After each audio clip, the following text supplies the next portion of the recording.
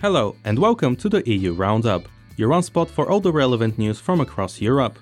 In this week's episode, big pharmaceutical companies find themselves under pressure by members of European Parliament during a recent hearing. AstraZeneca's CEO was the main target in a round of tricky questions. As always, there is a quick round of news right at the end. But first, a recap of last week's meeting of the European Council and what we learned about the EU's common approach on vaccine certificates.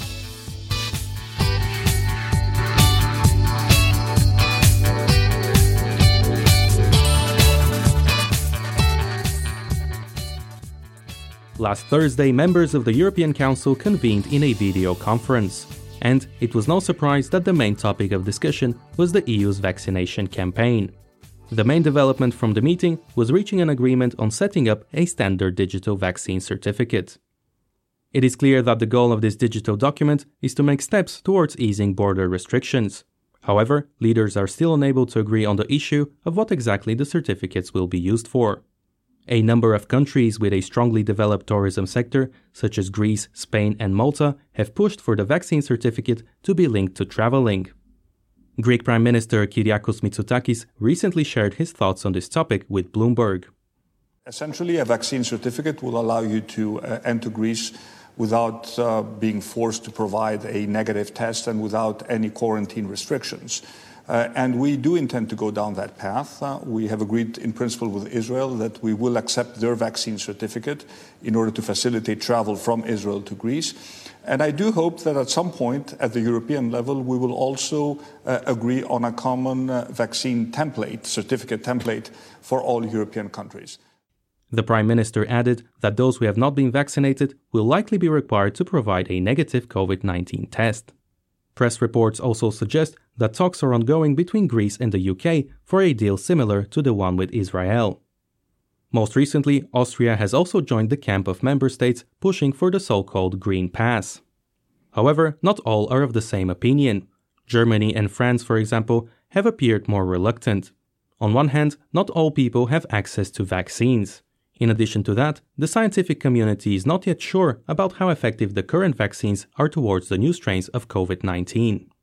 French President Emmanuel Macron declared he will not tolerate the new vaccine certificates being used in ways that penalize young people who have not received the vaccine. All the same, the system regarding the certificates will take a while to be set up, and it is possible it won't be ready for the start of the summer. Initial projections, according to Commission President Ursula von der Leyen, are 3 months. The head of the EU executive was careful not to overpromise, something of which Brussels has been guilty in the past. But in this case, there is also pressure from the private sector. Von der Leyen confirmed that Google and Apple were already offering their vaccine certificate solutions to the World Health Organization. And she stressed that there is a need for a European solution. Australia, for example, is close to implementing such a digital system, while airline companies are also making progress. This month, British Airways will begin trialling the International Air Transport Association's Travel Pass, an app which stores vaccination certificates as well as results of pre-flight COVID-19 tests. Another category in which the EU is playing catch-up is the rollout of its vaccine program. So far, only 6.4% of the EU's population has received a vaccine. In a press conference after the meeting of the European Council, its president Charles Michel put the emphasis on the vaccination campaign's importance. Our top priority now is speeding up the production and delivery of vaccines and vaccinations across the European Union. And that's why we support the Commission's efforts to work with industry to identify bottlenecks, guarantee supply chains and scale up production. He added that the EU will require more transparency to ensure that the manufacturers comply with their contracts. There has been a growing frustration among the EU's leadership with the delay of vaccine supply. And some members of the European Parliament finally got to address that when speaking to big pharma CEOs last week. Stay tuned for the recap on that in just a moment.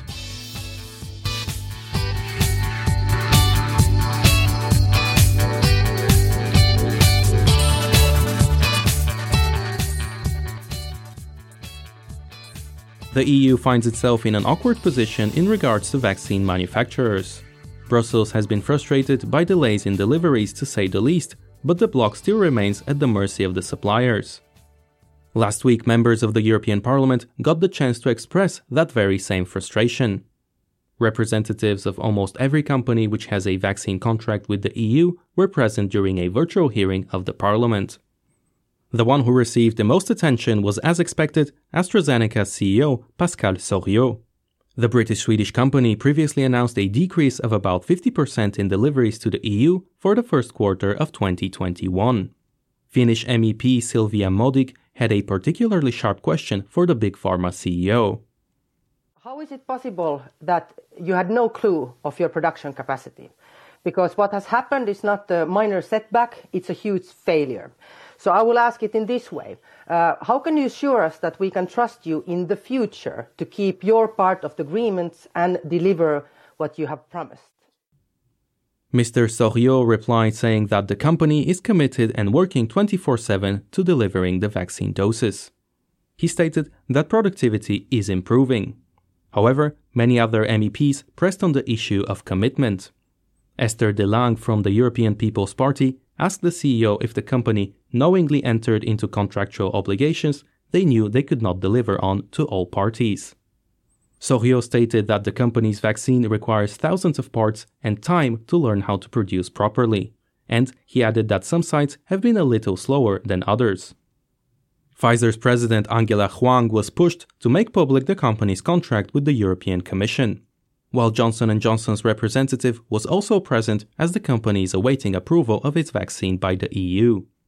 Questions were leveled in terms of the willingness to commit and how the American company plans to guarantee its deliveries. And that illustrates the main point. The EU is wary of more delays, but still depends on the manufacturers in order to meet its targets.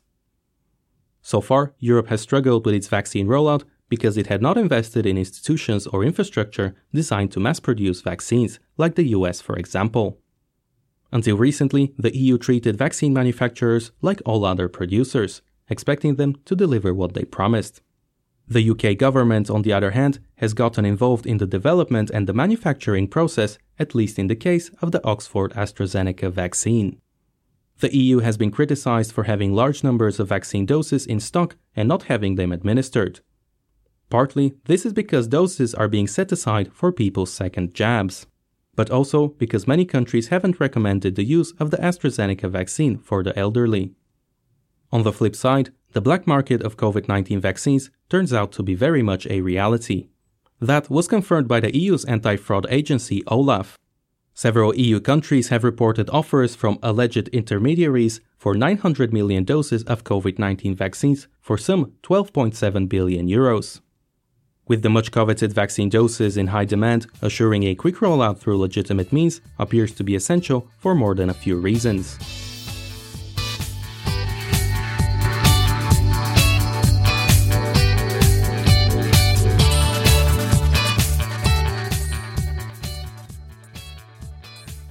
And now a quick round of notable news.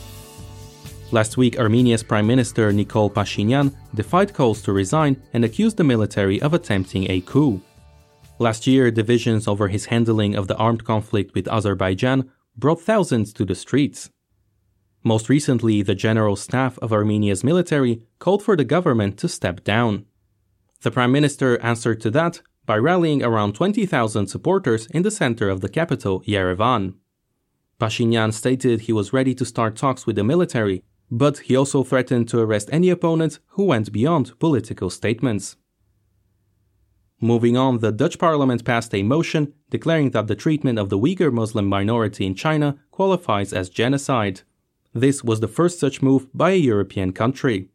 According to UN rights experts, at least 1 million Muslims are being detained in camps in the remote western region of Xinjiang. This comes after last week, China rejected the accusations of committing genocide, with Foreign Minister Wang Yi calling them fabrications. And finally, Romania offered a possible solution for an issue with an EU military operation in Bosnia. 600 soldiers for peacekeeping tasks are currently deployed in the country. And before Brexit, the operation counted on the UK for a reserve force of a few hundred soldiers. No solutions has been found to replace the British troops at the moment. Thus, Romania has offered its help putting forward an infantry company of 134 soldiers for the reserve. There aren't any signs of possible escalation in the region, but this is important for the EU nonetheless, as Brussels has been aiming to raise its profile as a security provider. So, Romania's offer could prove to be a very welcomed one. And that was our last story for today. Join us again next Tuesday, as always, at 9:30. Until then, take care and have a great week. The music in this episode was supplied by purpleplanet.com. This episode of the EU Roundup was produced for Ara City Radio.